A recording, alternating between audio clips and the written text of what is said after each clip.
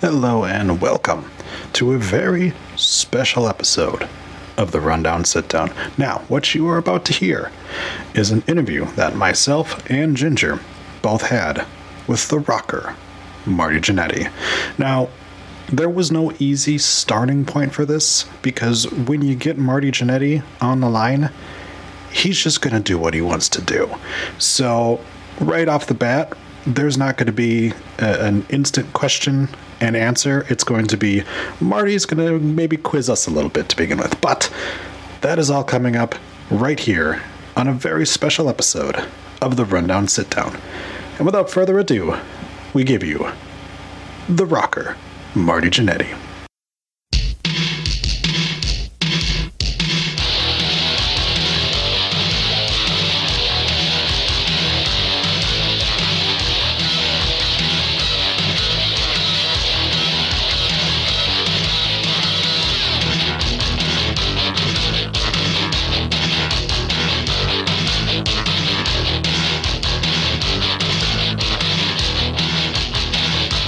Thank you so much for doing this.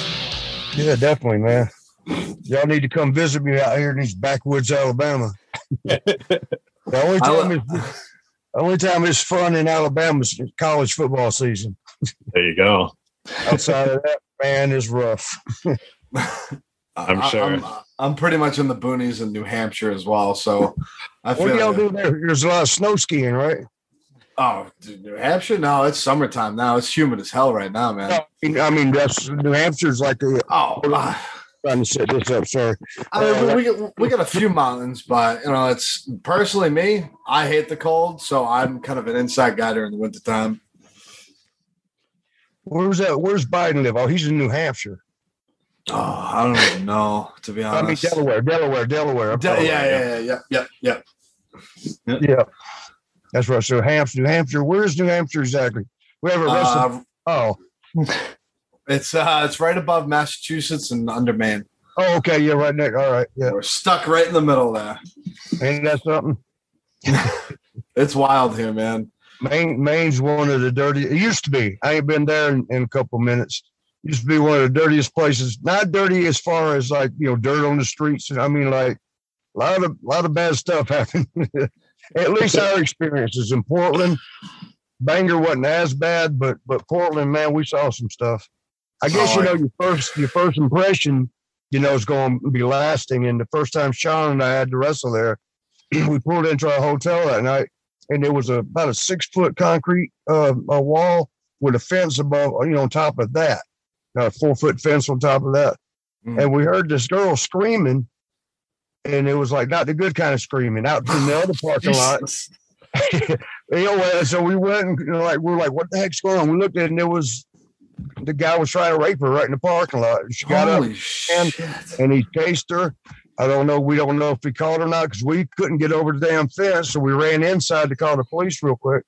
And then they were gone on time everybody got there. But that was our introduction to Portland. Yikes. That's a hell of an introduction right there. Yeah. First time. But it was just always, I hate saying it like this because I do have a couple friends up there. And one wifey. I forgot her name, though. Delaney's her last name. What the heck's her first? Well, maybe she ain't watching. But, she was a pretty good girl, too. But, when we would do like appearances, like you go to a mall, Worcester, Mass was the same way. You go like for a 2-hour signing, and you know how you put your arm around, and hugging people and and taking pictures and photos. At the end of that 2 hours, you were sweating nasty. I mean, because they would get dirt. It was like even the girls were motor mechanics. Worcester is a crazy place, man. I'll tell you that. But you can have fun almost anywhere. If you can't find any, you make your own. Yep. We had a lot of practice of that. Where are you guys at right this moment? Where's the studio? You're in New Hampshire? He's in New Hampshire. I'm in Wisconsin. What part of Wisconsin? I'm just south of Green Bay. Oh, so you heading Milwaukee way? Yeah, I'm north of Milwaukee. Yep. Are you? Pat Tanaka, I think he's in Milwaukee tonight and Chicago tomorrow, or the next night, doing seminars. He's doing a couple of seminars. Nice. He's worse than me with the bad luck. One of my wifeys there in Milwaukee had to send him some money because he got kicked out of the Amtrak train. So he said, Pat, my boy never changes, man. It's for years. The stuff that he will, I don't want to say con about, is he uses stuff that actually happens to me. And he's like, oh, yeah, that happened to me too. Yeah, she was saying, well, yeah, I sent him. I said, how much did you send him? She didn't want to tell me. She was like, just enough, for the train ride. I said, how much was that? She goes, well, it was a round trip, which means, that means, okay, a little more. So I said, okay, since you aren't going to tell me, more or less than 500. She said less.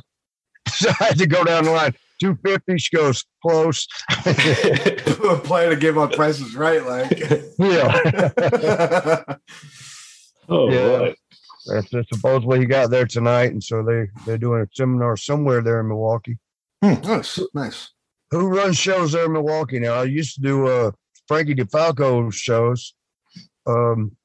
There was somebody else that ran pretty regular though. Oh shoot, I can't think. And then there's hell, I'm supposed to be there next month. Some his name. Hope he don't see this. I'm going to have to call all my friends and say, don't watch this. He runs a bar too. I guess he's manager of a bar or something, but he does in bar shows. Then, has a meet and greets afterwards, whatever. Shoot, not Randy, Russ. Nah, shit. I better stop. I know the big ones. Bruce City Wrestling, obviously. Yeah, Bruce City. That's Frankie, right. I think. Yep, that's Frankie's. Yep. And then you've got Badgerland is another one that's kind of big around here. But yeah, those are kind of. And then there's ICW Milwaukee, which is kind of the more like hardcore wrestling. ICW. Mm-hmm. I have to get up with them. They sound familiar though. It's a hardcore one. Yeah, they've been around for a while, but yeah, they're definitely one of those like, we're insane 8 like late tube matches, things like that. So yeah, we know them. Awesome. Well, we're gonna we've got obviously some questions for you. Then if you're cool with it, we would like to get you to do a little bumper for us. Just a little bit. I'm Marty Jannetty. This is you listen to the Rundown Wrestling Network. What's it called? Rundown Wrestling. Rundown Wrestling Network. Yep. Which one else, Troy? That's me. Hey, Troy. What's your other brother? What's your name? The other brother? Oh, Matt. Chris. Matt. Okay. What's up, Matt? Where you got? You growing that amble beard? Hell yeah, man. Oh yeah, I grow it after him. Actually, you got to get loved it. Mannerisms. That was sad. What happened with him, man? Absolutely, man. Oh, it's not. Do you have? You almost got his hair if you spiked it upwards a little bit. Yeah, a lot of people tell me that quite often when it's a little bit long. I actually just had the haircut, but when I spike it, if I put the dark shades on, I think I'd be all right. I'm still here. I just got to turn these lights back on. What the fuck just happened? Man, hey, I was doing a podcast not 2 days ago, but week Tuesday ago, and right in the middle of it, I'm out in the woods out here, right? I'm staying with my sister because of I had ankle surgery, and I can't really walk much, so she's taking care of me at her place. So I can get up and move around, help myself out. Mm-hmm. And we're sitting out on the porch and had everything set up nice, and we got into the interview, and a damn coyote come running up on the porch, just like he knew he was on cue, knocked the camera over, and I got mad because it took so long to set up, going through shit like this, lights going out in the car. I mean, sitting out in the car, the mosquitoes here in the country, they're like the birds. They'll pick you up and carry you. But, yeah, that coyote, man, that was everybody was, you could see when he first came up and bumped, you could see just a part of him. And like the fans were listening, watching in, and I was like, "Get your ass!" And he took off. And everybody was like, "Damn, he listened to you. He actually left. He actually left." That county didn't have a chance. Oh man, we did so many problems. The connection kept cutting out, which I'm happy it hasn't yet with us. But sure.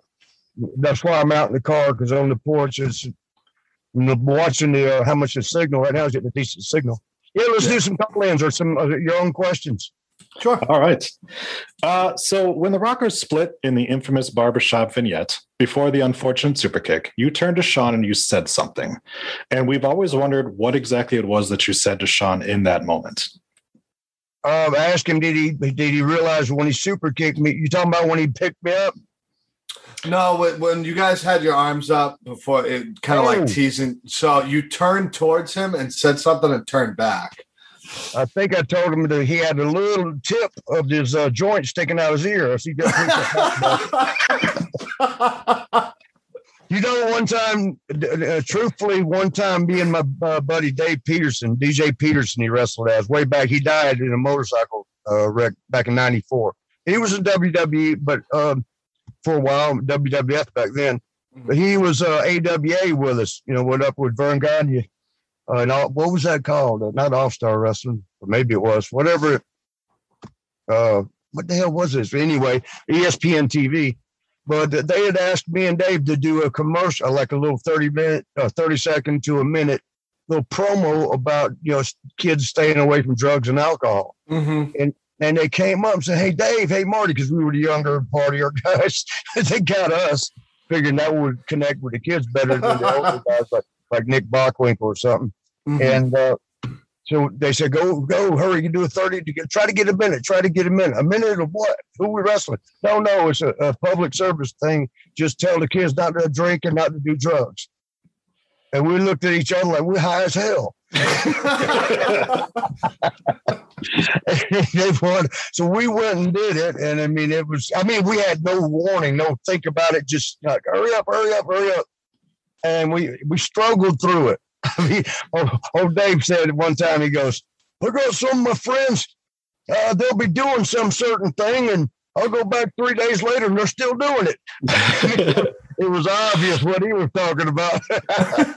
Well, we watched, they liked it, and they put it on it. They put it in, where they had to put it, inserted it. The time we looked at it, you could see the tip of, that's why I just thought of that thing.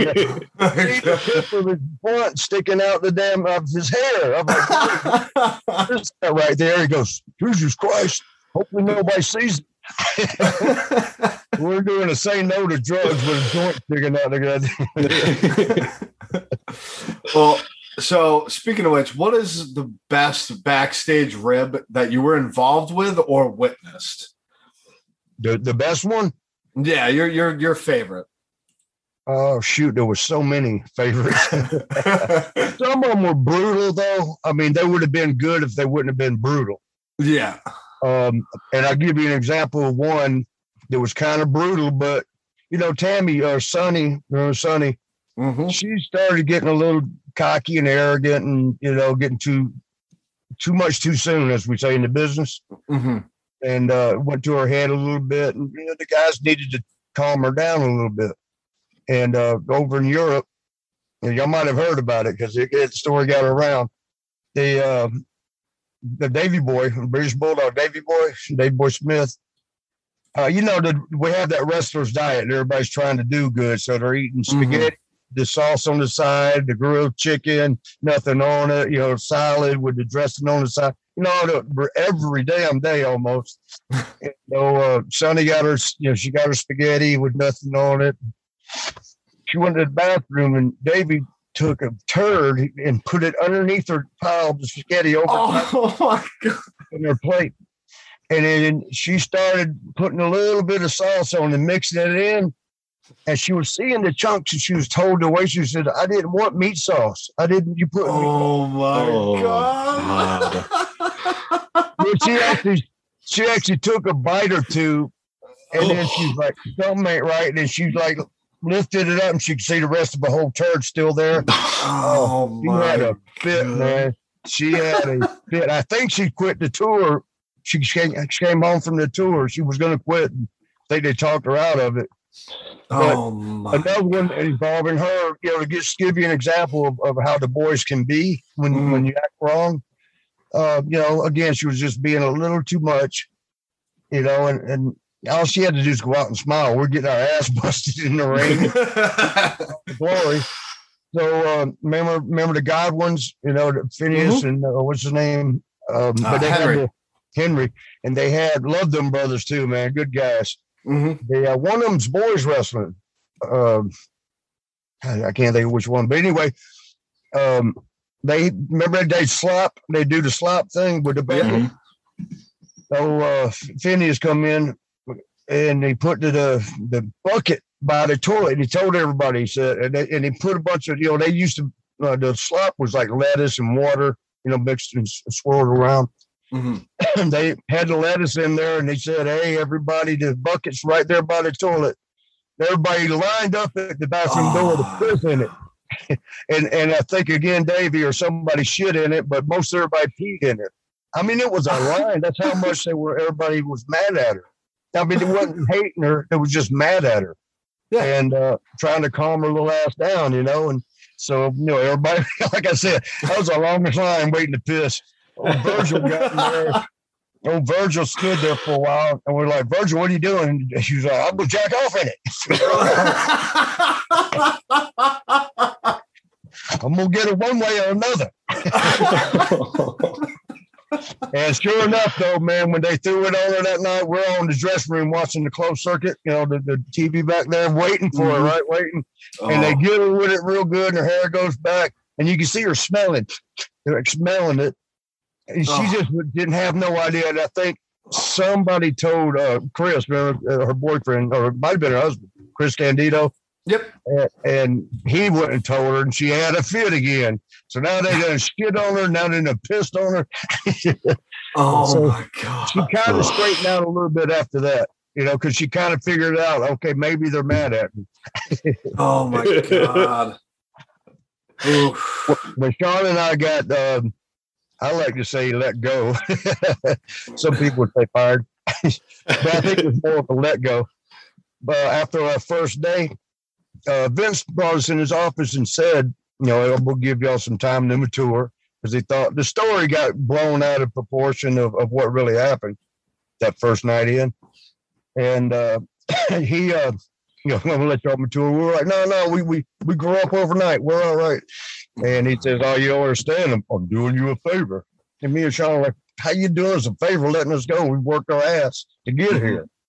And he said, no, you understand. The boys don't want you here. If the boys don't want you here, you don't want to be here. I'm doing you a favor. At that point, we thought that was a bullshit thing. And but when we come back later, we saw how the boys act up. We saw what to do. We're like, oh, he was doing us a favor.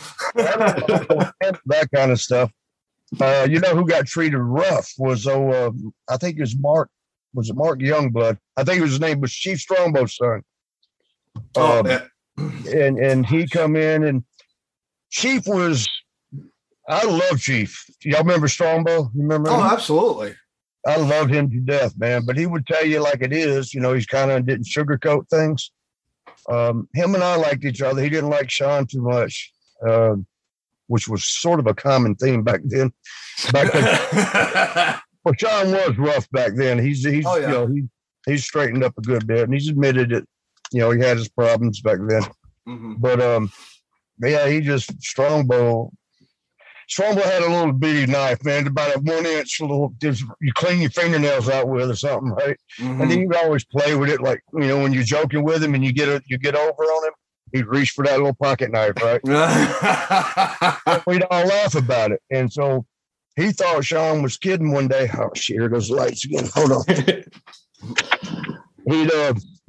He thought Sean was kidding. Whenever Sean said something smart ass, he thought he was kidding. He reached for his pocket knife like he does. He never did it. He just like reached, it was sort of like saying, don't make kids. And Sean, he goes, why don't you pull it out, you old man? I'll stick it up your ass. And then we all, especially just got dead quiet. Everybody's like, because most of us like Chief, but some of them, they thought he was a stooge because he would he would go tell the office, if you did something bad, which you shouldn't have done something bad. but yeah, so when his son came in, his son Mark was a good worker. I think it was Mark. It might not have been, but y'all remember him at all? Kind of tall, like 6'2", thin, red hair, kind of a thin, good build. Mm-hmm. He was a solid worker. He should be. His dad was, but he was riding with Brooklyn Brawler, and all the boys. Every show he'd come in, he had a Halliburton. You remember what the Halliburton? It was metal suitcases, the combination lock. Mm-hmm. He left it open the first night on the road. Oh boy! Oh yeah, he got. I think the Bulldogs dumped a pile of fish guts underneath his clothes and left it in there. One of the guys, I don't know if it was Matt Osborne, God rest his soul. I think he just sat there and peed in it. But Mark Young. Mark Young. Yep. Yeah, he come up. What'd you do? Just search it? Mm-hmm. Because it was bothering me too, because I knew it, but I couldn't remember it. Yeah, so he realized, like, okay, these guys like to rib. He didn't know they were doing it out of anger at his dad. Mm-hmm. He thought, ribbing me. Okay, haha. So he locked his bag. The combi wouldn't. He had it open that time. He locked it. So the second day he was free. Nothing happened. Third day, remember he's riding with Brooklyn Brawler, and he had it closed. But I think one of the Bulldogs did a lot of stuff. They were able to pick it open, and I don't remember what they put a bunch of damn. I forget what it was, but they loaded up his suitcase. Oh, I know what they did. They took it in the shower and turned the water in the shower on. Oh. So when he came back, his suitcase opened out. Both sides were full of water. Oh. like he had his clothes in a wash machine. And so with that, he thought he told Brawler, because Brawler told us, Steve Lombardi. He said, well, you know what, man? He goes, I'm changing. Somebody figured out my combo. I got to change, them Halliburtons. You can set there's inside of them, you can reset the combination. And did my light just get on you, Troy? No.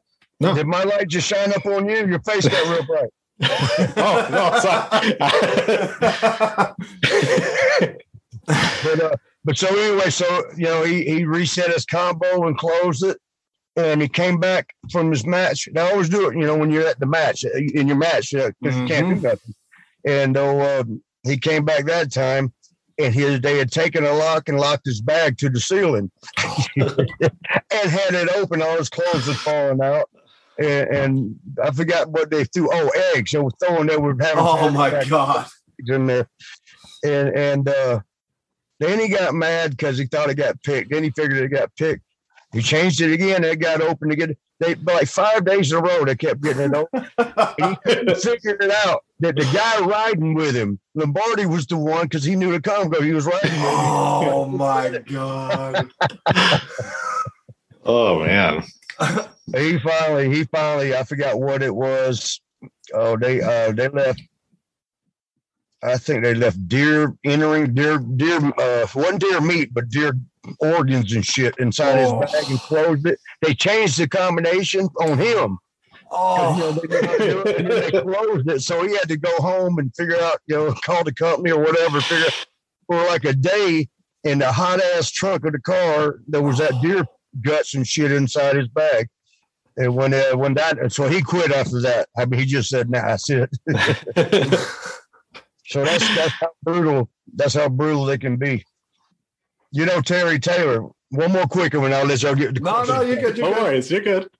Terry Taylor, he rubbed the Bulldogs wrong. He rubbed a lot of people wrong. I love him to death. But he's another one, just tells it like it is. He don't sugarcoat anything. And he said something that got them a little aggravated. And so when he was in the ring, he'd always wear a suit. I can tell y'all why he was the Red Rooster. I'll tell y'all that later. But staying with this story, and it got to do with being cocky, because of the rooster cocky. The Office that came, but that was a rib off The Office. Got him on that one. But anyway, he went in the ring. They cut. He wore suits all the time, which is what got him in trouble. Like I said, I'll tell that one later. But they cut his jackets right here around the where you would have a regular shirt sleeve each side. And then they cut his pants. What Sean used to call it, the seersucker suit and $2 tie. They cut his pants, but then they stitched it back together because he had it hanging on the wall. They stitched it on so he couldn't tell. So he come in after his bath, got showered, he was getting dressed. He puts his pants on and pop.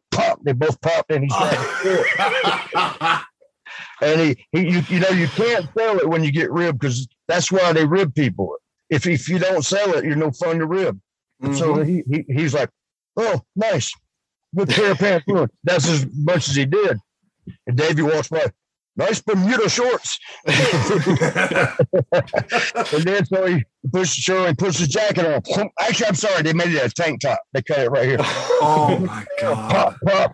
And then the Dynamite's fucking nice tank top. Shorts. But Terry got so pissed off about it. That's just shit when they didn't like it. That's a little brutal because a rib is to be funny, but when it costs you money, it's it's not funny. No. Trying to make it. Okay, what we got? So after the Rockers split, did your relationship with Sean change at all? It did kind of gradually because at first the split. When the barbershop window, I got in some legal troubles right afterwards. Mm-hmm. So for 6 months, we couldn't follow up the storyline. But when we got back, we were to lead in, which we actually did do, go into the Rumble against each other. And we was actually going to carry it on to WrestleMania. But, we were doing fine with each other. I mean, with the distance, and it's just... The only times, it was just a couple of times, like I said, and I've been honest about it, Sean just did a couple of things that pissed me off a little too much. Mainly when he would treat me the way he was treating fans. And I even told him, stop doing that. I don't think he realized he was doing it. But he would do that, and I'd get as much. I mean, we did get in a fight one time, if you'd call it that. Unfortunately, Sean at that time couldn't fight well. And I hate saying that, but I mean, I'll say he was persistent. He wouldn't quit though; he kept coming. But and that was again something he was. I've told this. I think I didn't tell on his biography that just showed. I told it a lot. Mm-hmm. But I think they just cut out some of this. But anyway, he was. It had to do with Roddy Piper stirring up some shit. And, Sean he was getting all happy about what Roddy was saying. So when I told Roddy, we had girls in the room. I was like, Roddy, kayfabe, but we got girls in the room. Shouldn't we? We're looking up to him. So, it was like, we got girls there. I had 3 girls in there. And we were in Denver. There was 3 of our good girls because there was a lot of them in Denver.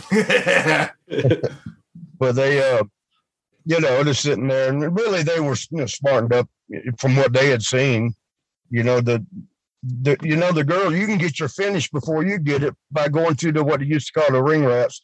The rats had the finish before you did because they would see the agents, and the agents would. But they were sitting there, and I thought, well, let's talk business when we don't have people around. That's why I said to Roddy, and Sean shoved me. Don't disrespect Roddy, and then it got ugly from there. That was the only time it got physical. The other times, just kind of. Thought he was an ass and kind of, really didn't even verbalize it. Just you could tell when we were like, kind of think towards each other. But, we made all up, and I don't think we fell out again until '96 when I had to do the New Rockers. Uh-oh, hold on. Mm-hmm. Well, at least we ain't got cut off yet, though. I'm sitting out here in a car in them backwoods. Might as well have a flip phone, a little damn 4G phone. But they gave us the New Rockers, me and Al Snow. Mm-hmm. Explained it as really silly, one of those stuck in the 80s type thing. Yeah. Which okay. I was like, man, with the Rockers thing itself, that was pretty good. I mean, it was pretty popular. It was damn good. You know, let's don't tarnish it with this silly shit. And I was a great worker, you know, and I wasn't bad. So I'm thinking, why would you give us some corny ass shit when we can go out? It's hard to, I mean, we did it, but it's hard to act cheesy and then yet still have a great match. You know what I mean? Because you're silly. You're being silly. How are you going to be great at God? He's like, he's so stuck in the 80s. He's high-fiving Marty because he hit the ropes right or something like that. How are you going to, like, be thinking, like, entertain him with a good match? You know, we might as well do the bushwhacker thing. You know, we're just hey ho and lick faces. You know, and go and do that for 15 minutes. Stop putting them down. I love them to death. Both of them are good friends. But just saying, you know, they had to at that point in their career, shit, what they did 30 years in. And you know, I was happy for them that was their character. You know, yay, you know, with the arm. Licking and you know that's pretty much did the battering ram. Then that's pretty much it. that was like their only offense. But you know they know how to keep the crowd in with you know just like Ric Flair, limited stuff, but knew when to do it. You know, Jake always said it. Jake the Snake had always taught us that is you know if you know what you're doing and when to do it. You know, you don't have to do 1,000 moves. I can go out and have a match right now and do 3 moves and have them standing on their feet. And Jake could too. I mean, he could do that today. I mean, he's that good with the psychology, which is everything. You know, the psychology is everything. What I was going to say with the new Rockers was that, Sean, I'm like, I'm so happy for Al because Al deserved to get a break. Yeah. He'd come in as Avatar or something like that and run a couple other things. And he just, I don't know that he was nervous, but something had just, you know, he slipped off the top rope one time and he had somebody horrible to work with another time. And so his tryout matches just didn't do good. And him and I actually had a match against each other in Smoky Mountain. And I think they were just trying to check me out, see if I was still in shape and could work. Because I'd been gone for a couple of years or something. And then, you know, I had to work with Al, and man, we had a great match. And WWE saw it back in the WWF. They saw it, and they're like, well, "Shit, look at Al Snow." I mean, they're supposed to be checking me out. But so that's what brought Al in. They brought Al in, and the way we worked so good together in that match, they decided to tag us. But like I said, now you got 2 really good workers, and you're gonna give them a corny ass gimmick, you know, a non-workers kind of gimmick. And I was going to go with it mainly because I thought I loved Al to death, you know, and I'm not going to mess up, you know, him getting a ride. I'll be fine. I mean, he's going to suck for however long this thing goes. But Sean come up, and I've told this before, and I think Sean knows it. I feel like he walked up, he goes, "How do you like the new gimmick?" And I figured he was going to not like it either because it put a tarnish on what we built, you know, even though he's moved on to Heartbreak Kid. And so I didn't answer right away because I didn't know what to answer. I didn't want to put it down, but I was thinking he's probably not happy with it either. And he goes, "I thought you would like it. It was my idea." Ooh. And I was like, "Motherfucker, you got me." When he said that, I knew. I'm like, because I think, and I've said this again, and I believe it might not be true, but I'm pretty sure it is. He was trying so hard to distance himself from the Rockers because we had made such an impact that everywhere he went, people would ask him. I got asked about him everywhere I went, but they would ask him. But what he hated hearing was, "Why did you get such a big push and he didn't? Y'all were equally as good." He hated hearing that. I could tell because I heard it one time, saw a look on his face. Plus, you know, people had told me. And, you know, so I think that's the new Rockers was, it was the original reason was to separate us. But Al Snow did it good. I mean, you know, he's all into it because that's his break in, right? And Leif Cassidy, you know, doing the old silly trying to be a rocker like the Rockers were. And so we figured out how to go with it, and it started getting over. I don't know how, but it started getting over. And then they came to us, the agent said, maybe it's y'all got to be a little tougher. I mean, too much clowning. So we thought we were actually like, good, man. F that clowning. So we started getting a little more hardcore and doing a little, higher impact moves in the ring. Mm-hmm. And man, it was getting over in a different, differently than the other thing was. And then they came to us again and said, that ain't quite it either. Can you find something in between silly and something hardcore? Okay. Yeah. And so we wrestled in Worcester, Mass, one of the places that you get dirty by doing autograph sessions. and Vince only went to TV tapings. He never really went to house shows. I mean, he might have gone once in a while. He always went to the Madison Square Garden, but they videoed that anyway. It was never just a house show. They always taped it. But so he shows up in Worcester, and everybody got like, damn, Vince is at a house show. And the night before, actually that day earlier, before it was a day show. So we did a day show in Worcester, and then that night we were in Boston for the night show. It was a double shot. Mm-hmm. And we went to a Spencer's, like what do you call it, novelty type store, Spencer's in the mall. Mm-hmm. And we had a full-way tag. It was us against the Smoking Guns, the Godwins, and Skip and what was Cloudy? Remember the second one, not the original, but Cloudy, Jim Shoulders. Oh my God, what the hell was his name? That's gonna make me mad. I think it was Jim Shoulder or Jim shit. I can't think either now. Sorry about the cousin. No, you're good. Oh no, you're fine, dude. We cuss a lot on this show, so you're good. Okay. I was just trying to straighten some dirty ways out. As Taker said something the other day on the biography show with Sean's. He goes, when I met the Rockers, they tried me a little bit with their antics. They're fun-loving guys, and they played with me a little bit. He goes, but to be honest, they were kind of peckerheads.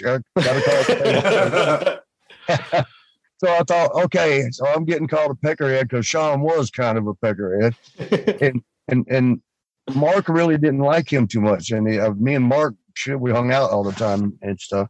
So when I heard him say they were peckerheads, I'm like, oh damn, I just got thrown in with it.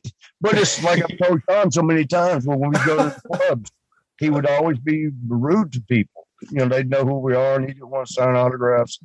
The girls would come running, and he could have his pick. And so he would be rude to the ones he didn't want, like they're in the way, like, whatever. And I told him one time, I said, Sean, please stop this shit at the club, because when you're ugly to these people, it doesn't go as Sean was mean. It's the Rockers were mean. Yep. It's just like when you win or lose a match, they don't say Sean got the pin. They say the Rockers got the pin. The Rockers won. So when you're a team like that, when you're a team like that. So that's what Taker did when he said they were pecker. No, man, come on. but what was I first telling y'all? Now I lost what I was. Oh, was it so Vince is at, we was at that Spencer's. We bought 2 stick ponies, like for the Smoking Guns, and little, them little plastic cowboy hats, little bitty. Mm-hmm. That for the smoke, we figured out what we were going to do with them in the ring. And then for the Godwins, we bought 2 stuffed animals, 2 pigs on leashes. And then for, Chris Candido and Sonny, evidently even the fans knew that they were dating. So we bought a ball and chain for him. Oh, my God. And when, during the match, so we started out with the Smoking Guns. I was in the ring first. He comes over, and we had like a bag of tricks, right? Sort of like Jake's bag with the snake, the bag like that and we pull out the stick ponies and the hats, and we get around and run around in circles, and they throw in a fit. They're the baby faces, I believe, at that time. Mm-hmm. Nobody knew what anybody was, but we did that. The crowd was loving it, right? They were dying laughing, and so we did a little bit of the match, and finally one of the Godwins got tagged in. I tag Al. He reaches in the bag and throws me one of the pigs, and we walked around the ring with the pig. And the Godwins were even laughing. They were in the corner laughing their asses. I would say it was probably 10, 12,000 people in that Worcester. I forget County Arena, whatever the hell it was called. But the whole place was dying laughing. The one we were concerned with, it was like an inside joke with Chris and Sonny, Chris Candido. We knew they would get it, but so it was like the fans aren't going to understand it. But when they tagged in, pulled out the ball and chain for Chris, the whole place died laughing. And they understood. They know that Chris and him doing the same too. So the ball and chain. So and then we finished up the match, and the crowd cheered us. They enjoyed. When they're entertained like that, they cheer everybody. And so I thought we did a great job. We did. I mean, that's the name of the game, was you entertain the crowd, right? Mm-hmm. For 15 minutes. What more can you do? Yeah. And so we go to the back. Vince was there. He calls us over. Marty, let me speak with you. And he would come over and he's like, we've been trying to adjust this, and that wasn't it either. So, well, what do you want? We've done hardcore, we've done silly comedy, we've done in between. Now we've done this and everything. He goes, I don't know, just keep trying.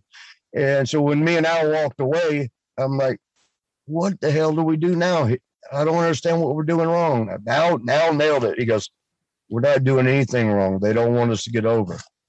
And that's pretty much the truth. Mm-hmm. You're never supposed to get over. You can remember that was the distance out Sean and the Rockers. Mm-hmm. That's not supposed to get over. I'm sure when Sean was watching it get over, he's going, damn. All right, what else we got? Question for you. Saturday night's main event taping, the 2 out of 3 falls match with the Hart Foundation. The rope broke. You guys originally were supposed to win the tag titles, but they never aired the episode. We did win the tag title. Yeah. Always remember this, because it's if you not from this point on, pay attention to how they say it. They always say, we're going to win the tag titles. It's only one title. It's tag belts. It's 2 belts. It's one title. But everybody says that we're coming after that tag team titles. The tag team titles. No, it's tag team title. Okay. So what? But I mean, it's funny to me. Oh no, that's fine. So for journalists on there that they hire now, so it's fun watching them make a mistake. So what was the rope broke? I think on the second fall, but whatever fall it was, Brett and Sean were in, and Brett, growing up in the business, he knew what to do, because that one was being taped. With Saturday Night Main Event, they did one live show and then taped for the next week or 2 weeks. We see them every third week, and but Brett knew it was being taped, so he just said, "Stay right here," and he's telling the rep, "We're going to stay right here till it's fixed," because they can edit it, and edit that down. And they sat there for as long as they could, and I forgot who was reffing. Was it Joey Morello? No, whoever it was though. Fonzie, I think Alfonso, Bill Alfonso. Yep. He said in the back, they got the earpiece in. They said, "No, just keep going with the match. I'm not gonna fix the rope right now." So we finished up the match with one. I think the top one side broke. There's my little ass right there, 220 pounds, 5'11", one of the smallest guys there is. You got Earthquake, you got Typhoon, you got what's his name, Bam Bigelow, you got the one with the 5 count. What was his name? Bundy. You got all these 400-pound giants hitting that corner. My little ass goes in, pop, and the rope breaks. During our title match. And so, I always talk about the bad luck. You got 4 people and you got 4 corners. You got 1 in 16 chances of being the one that's going to break. But so, we won. We ended up, getting a hand raised at the end, and the next 3 shows, because it was that was a Saturday night. Mm-hmm. Sunday, we did double shot. Was it Monday? We did something day, and then you went home on the Monday. Mm-hmm. But we 3 different places we were defending the belts. Now it is belts. They Vince called me and said, it was an issue. I heard some things happened on the plane, which some things did. We flew from Dallas to Corpus Christi, and we had an issue with one of the passengers that didn't go well for them. And our name came up as usual. So, I mean, I think Vince considered that, but in along with it, how it was going to look at the story that we were told 3 different stories. We were told that Anvil the reason they were giving us belts, he was quitting, but then he said, no, I won't quit, I'm staying. So they weren't going to acknowledge it. I don't believe that's true, because Anvil would have told me. Him and I are pretty good friends. Or Brett, they would have told us that. The other story was the ropes. The rope broke in NBC. Dick, what was it? Igberg, whatever. Dick, the president there for NBC Sports. They said he didn't want to air it because it didn't look good for TV. And then, of course, I got the call from Vince that was asking questions about what went wrong that weekend. So, you got 3 stories laying there. I don't know which one to pick up. So, what was going to be the long-term plan for the title run? I don't know. You never found out. That sucks. No, that's as much as we got. We figured, man, as hard as we had worked to that point, and we would never. I think we worked with every team there and had great matches. I can't think of any team we didn't have a great match with. I mean, we even had great matches with Powers of Pain, and that's the only reason I say that, because we're the little guys, like 5'11" for me, 6 foot for Sean, at 220 pounds. There's Barbarian, 300 pounds, 6'4", and muscle up. Warlord about 6'4" and 305, ripped. I mean, he had abs. Just strong guys and just muscled up, and there's the Rockers. So, but we went around. That was actually some of our favorite matches, man, and we got 5-star ratings on them. So with them, even Typhoon and Earthquake, even though that was hard to, what were they called, natural disasters? Yep. That was a hard one to pull off, man. We're not going to be bumping. They're not. We are. But, and we thought, well, we'll do some of the same stuff we did with Powers of Pain, because those were big old boys, but they could bump. Typhoon and Earthquake couldn't really bump around. If they bump, it's going to be a while before they get up.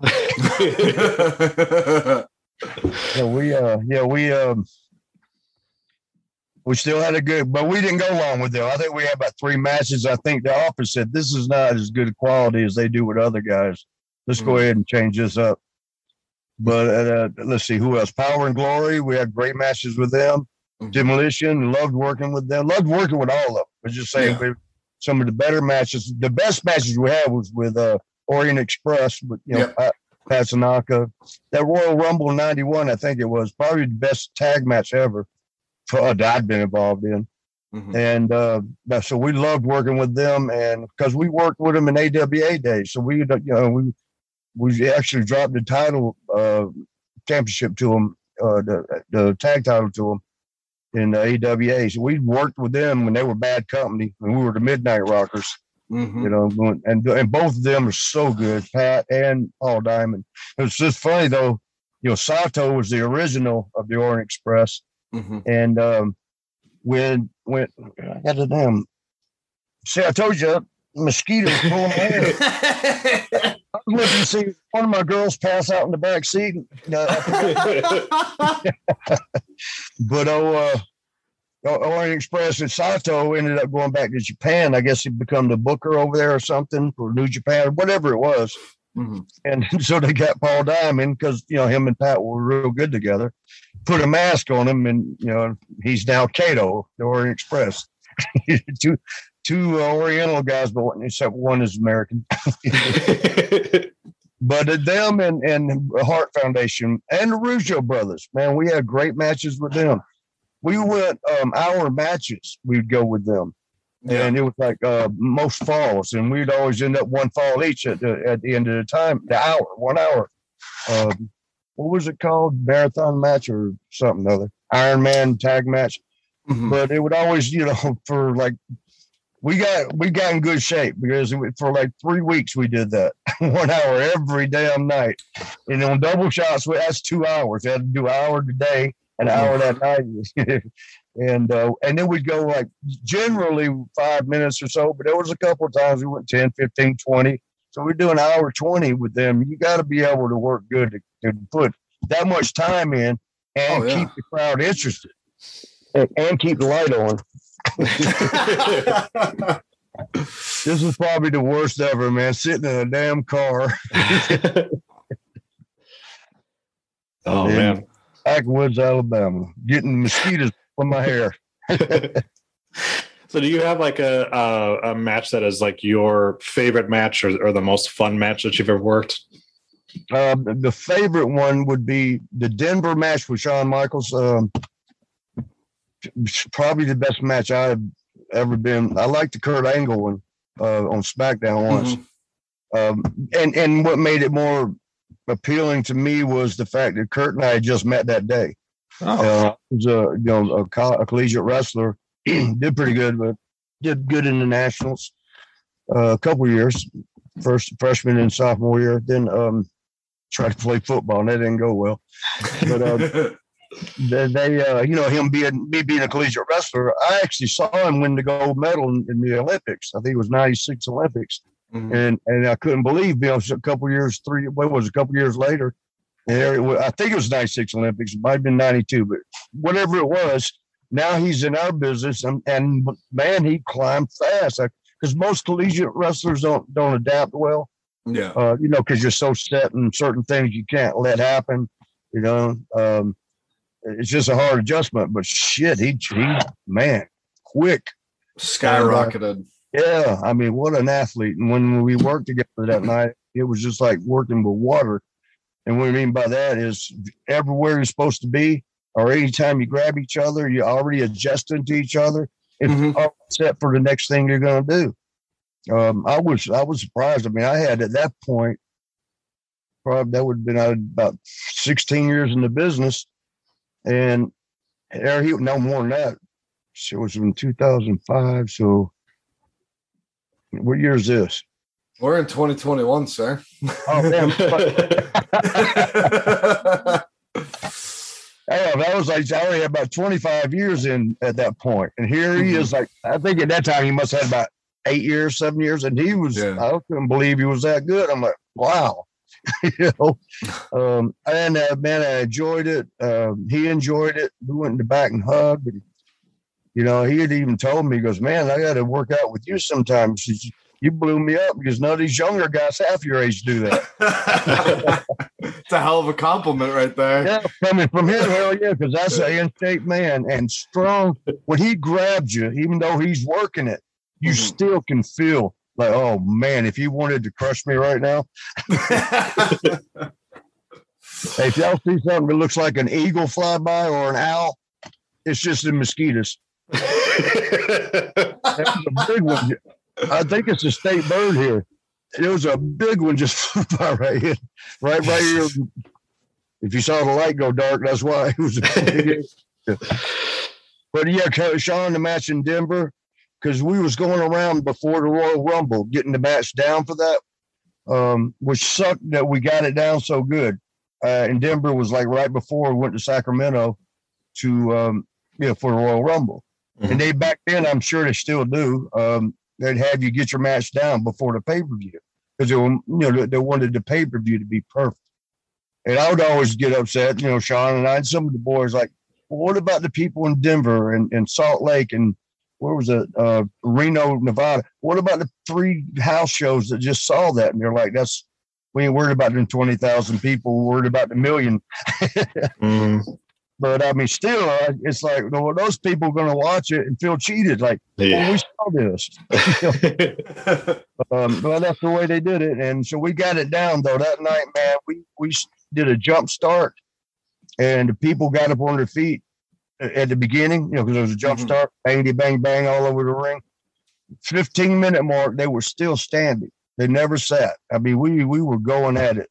And for the first time in Denver, they always call it the Mile High seat, and they talk about the air is so thin that you blow up quick, because the air is different. We always thought, that's bullshit, because we'd never, and we've been wrestling there since AWA, since 86. And that 15-minute mark, when the announcer said 15 minutes, me and Sean looked at each other because we knew we still had a bit to go. We're like, oh, shit. but what happens, though, and this is something that you just can't teach at schools, you connect with the crowd. And as long as you keep them connected, it's like you're all plugged into the same circuit.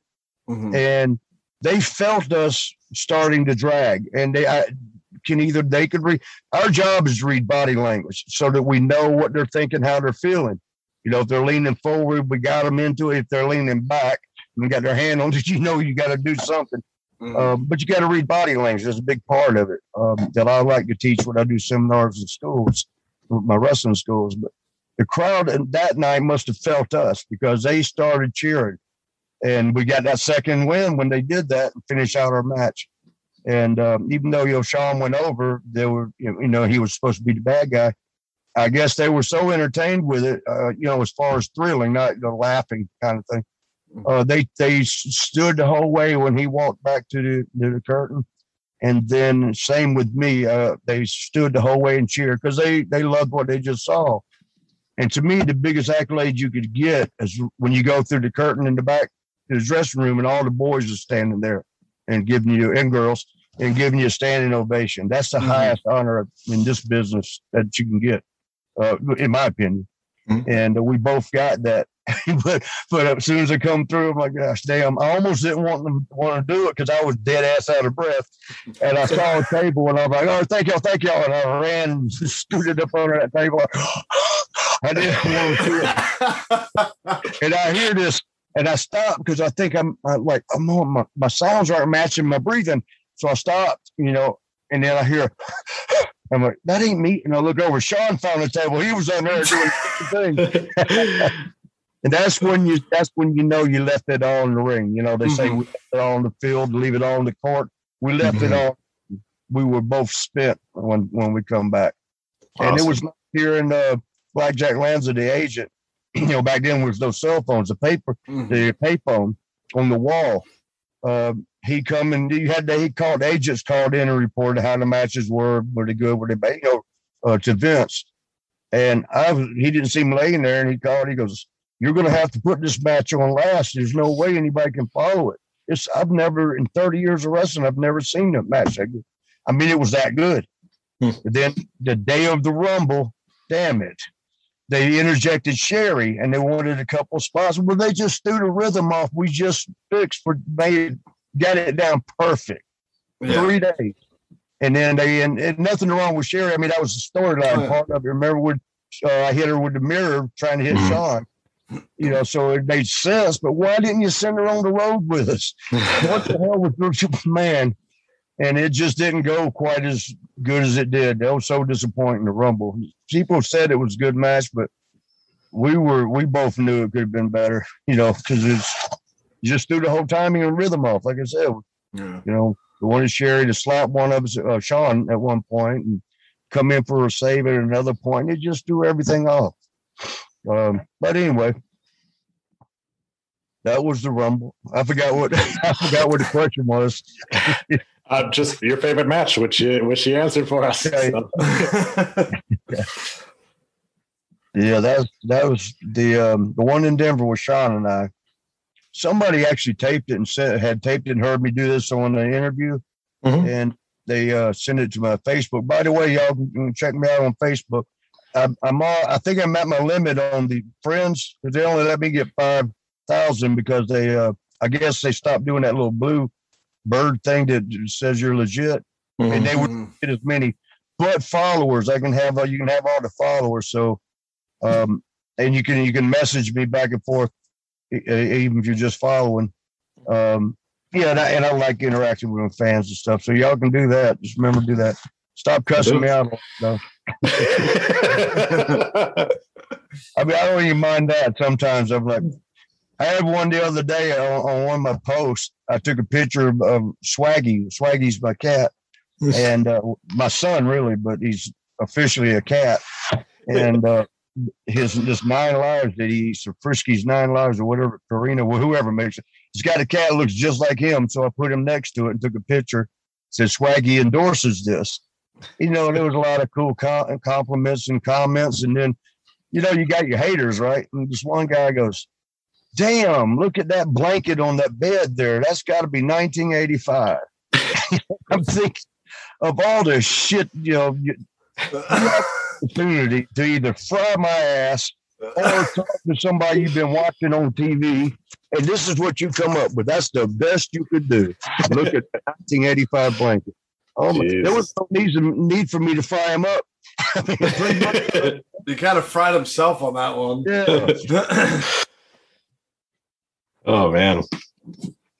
What else is happening? Are you going to be able to send me a link? I put this like on my Facebook. Yeah, for sure. Yes, absolutely. Okay, cool. You know, since that biography with Sean come out, it was showed like 6 times now. You know, they re-air it. Mm-hmm. I think they're showing it again this Sunday, right before they do Bret Hart's, which makes sense, you know, because a big part of his was about Bret, and here's be a big part of Bret's about Sean. Mm-hmm. Maybe I'll slip in on some of those too. But I enjoyed it. I actually enjoyed the biography. Only problem I had was when they called me in for the interview, you know, for the biography. Mm-hmm. Man, I had just got the left ankle surgery. I had reconstructive surgery. I mean, it was like the 7th week, so I'm still not up and moving around yet. And, you know, I'm glad I'm getting the surgeries because I haven't had good ankles in 15 years. But so I got the first one, and as my luck would have it, 7-8 weeks later, they called me for this interview. That means I've been sitting around the house, having a couple beers here and there, just sitting in a chair or laying down with my leg up in the air. She's just sitting there getting fat. You know, like, I could hear myself getting fatter. I was hearing my skin stretch. It was a pandemic going on, so I had gotten a tooth knocked out, you know, messing around with some of the kids at a school, and I couldn't go to the dentist to get a tooth put in. I couldn't at the time. I couldn't have got that time, and my hair couldn't go to everything. Not that it's good now, but I mean, it was just where you saw the interview. If you see the interview, I mean, it was just the worst showing, and but it would still come out cool. I've gotten so many calls from it and business stuff, you know, that I appreciate. And honestly, me and my brother Gino was telling me that let's see what Sean's going, because back in the day we had to worry with Sean. You never knew what he was going to do. Mm-hmm. So we're like, let's see what he says about us. Because he actually told some stories that weren't true back in the day. He's corrected most of them. But again, we didn't know what it was going to be. And then, you know, watching, I was like, wow. He was actually pretty much spot on. Even when he was being honest, you know, in the past, he still just remembered it wrong. You know? Don't want to say he was lying or anything, but he just remembered it a little bit wrong. But he was so good on that, man. I wanted to call him, but I lost my phone. and tell him thank you for, you know, being good, and he said some really nice things.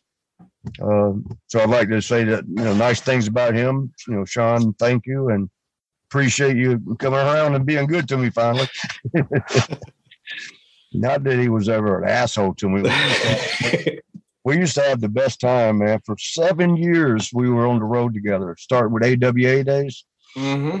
And 300 days a year, we rode, you know, rent a car, rode in the same car. We'd room together. We'd eat together. We'd go to the gym together. We were 24/7. And the other one, we got WWF, you know, the other tag team. I'm just calling it that because that's what it was at the time. Yeah. The tag teams. I mean, Davey Boy and was it Dynamite were the first ones, and the Rougeau brothers. They were next. They told us. They said, yeah, and even the Hearts. Brett told us, you guys are together after about a month or so, 6 weeks. You know, seeing us together day and night, like twins.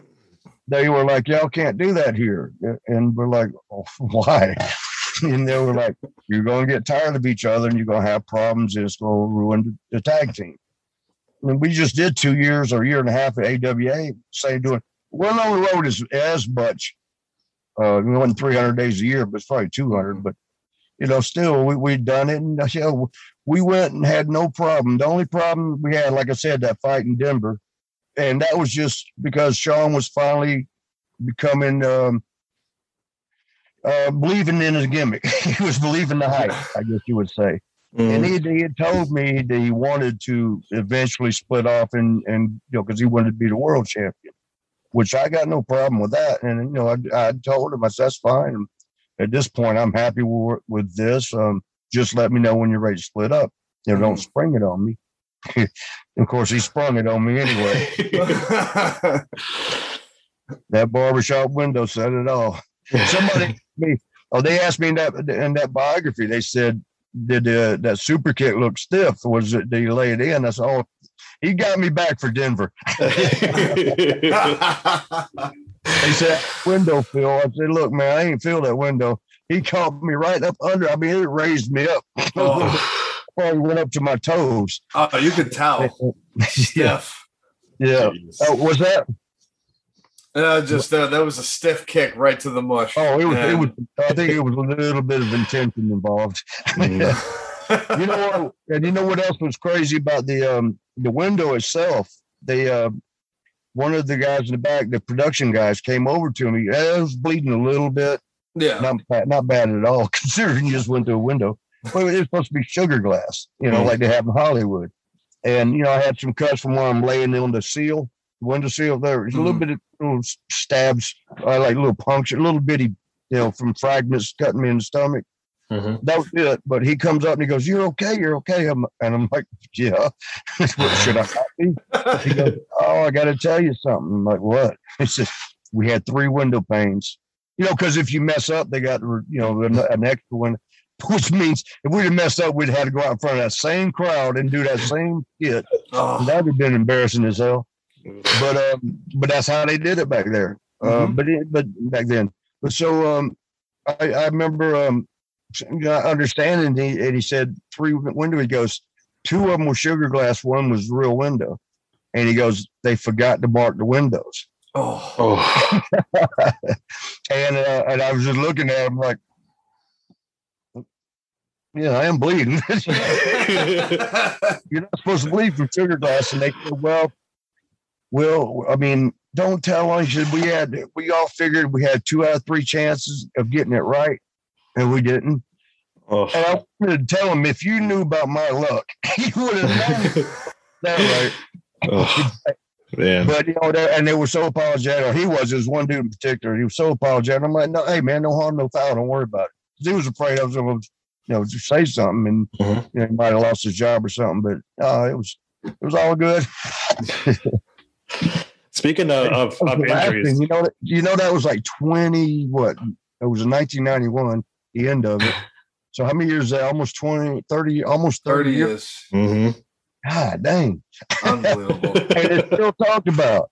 Oh, yeah. Yeah. I was telling my brother the other day, I'm like, think of something that's going on today that in the year 2051 will still be talked about. Yeah. Yep. That barbershop was lasting. I'm glad. I mean, it's got me a few extra bookings here and there. There you go.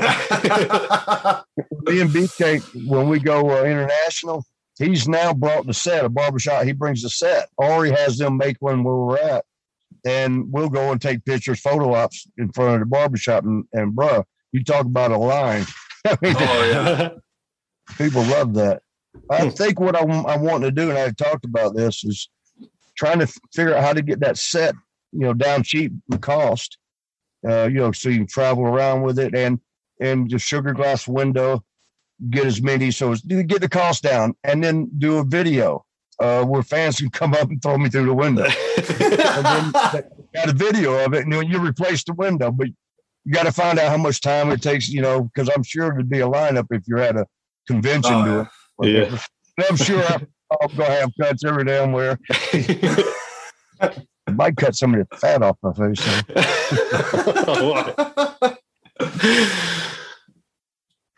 What else we got? Got any fan questions? Anybody call? Do y'all fans do call in? Sometimes, yeah, we get a couple. We weren't able to get any calls for us, but I think we have just one more question for you, though. Okay. So we're talking about your ankle being hurt. How many surgeries have you had, and what was the worst injury you had? As far as the ankles, the left one, I got it was reconstructive. That was after they told my friend was the doctor. He was one of the best in the world, Dr. Lee McCluskey. He studied under Dr. Andrews. Everybody knows him. It's probably the best doctor in the world. They started out at Houston Clinic here in Columbus, Georgia. Across the river. I'm in Alabama. But he is great. He's I think every time I lie, the light goes out. Or if I'm too truthful. I don't think I've lied yet. I'm trying to keep up with that. But anyway, so Lee, he told me, he said 6 months. We played football together in high school. Mm-hmm. So he knew me from that. And he had told me, he said 6 months. He didn't like doing both ankles at the same time. I wanted to do them both to get it over with. Yeah. And he didn't like doing that. So he said, what I'll do, he goes, because I know you, and you'll have it. Generally 6 months it takes to be ready to rehab it through. He goes, I know you'll work there. He goes, I figure you'll be ready in 4 months. I'll do your other ankle in 4 months. I rehabbed it, the hell out of it. Like he said, I was ready in 3 months, but he still waited 4 because he was like, something ain't right. He goes, he can't. He goes, no matter how hard you rehab it, bone only grafts back together at a certain rate, 10 weeks before, because they had to shave bone off and put bolts and screws in the left one. And, you got to wait for that bone to heal. But so at the 4 month, he went ahead and did the other, which was joint replacement. And that's just this Friday, tomorrow, I go see him, and that'll be 6 weeks. And to me, it's almost ready to go. So we'll see what he says. I would have thought the joint replacement would have been the harder one because they cut your old joint out and put the titanium thing or whatever it is they put in there. And it is healed way quicker than the reconstructive. But and lucky, like I said, that a friend of mine is actually one of the best foot and ankle surgeons in the world. He does a lot of work, free, what do you call it, pro bono stuff. Mm-hmm. But he goes to other countries. He goes over to Africa a lot. When they had that disaster in Haiti, I think it was a few years ago, he went down and helped out there. And he's just a good Christian guy, man, super guy, love him to death. Anybody, if you want your ankles done right, and it's a mess. Lee's the man. Well, I call him Lee. I should be saying Dr. McCluskey, Leland McCluskey is who you want to see. So that's, I'm looking at, I don't know. He'll tell me tomorrow what he thinks. Am I ready? Am I ready to start jogging yet? He told me, he said, I'm going to get you fixed to where you can walk around in no pain. He had 4 kids, boys. I think they all were fans. Like, he had pictures of us on the wall at home, and he was like, "No way, Marty, ain't no way." So, he watched, and he thought it was cool seeing me, jumping off top ropes and doing all the stuff we did. But he said, well, I'm gonna fix you where you can walk around in no pain. He goes, but can you not, if you go back to wrestling, can you not jump off top ropes anymore? You just stay grounded.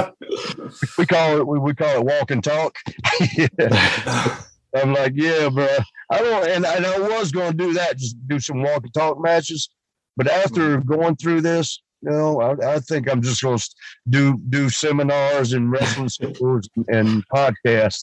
There you go. I'll have a good time with that. There you go. Well, you always could be a manager or somebody too. So something like that. Yeah. I can manage a team Jannetty versus Team Michaels. There you go. And that would be fun. I mean, I could work a match with Sean. I'd be okay with that. And I think he'd be okay with me. Mm-hmm. Even at 917 years old each. But, all right, brothers, are we good? Yeah. Like I said, we can't thank you enough for coming on here. Stay in touch. Don't let this be the end. We'll stay in touch. Y'all got my number and you got my Facebook, I think. We got Messenger. Yep, for sure. Or whatever it is. But yeah, let's stay in touch. All right. Everybody out there, hit me up on Facebook. for work or play. There you go. No work or pleasure. You have been listening to a Rundown Wrestling Network production. Please visit rundownwrestling.com for all of our shows, as well as our other special events. Keep it locked there or subscribe to the Rundown Wrestling Network on iTunes, Spotify, Google Podcast, Stitcher Premium, or anywhere you get your podcast from. Leave us a voice message that we will play on an episode by going to anchor.fm/rundownwrestling/message. Join our Patreon at patreon.com/rundownwrestling. You can show us how much you love us by buying us a cup of coffee for just $1 at ko-fi.com/rundownwrestling. Go to reddit.com/r/rundownwrestling. Follow us on Twitter at Rundown Network. Like us on Facebook at facebook.com/rundownwrestling. Email the show your dick pics and twat shots via rundownwrestling@gmail.com. Or go to Instagram or YouTube and look for Rundown Wrestling. Follow us on Twitch by going to twitch.tv/rundownwrestling. And you can also follow our host Adam on twitch.tv/The Salzer Effect. This has been a Rundown Wrestling Network production.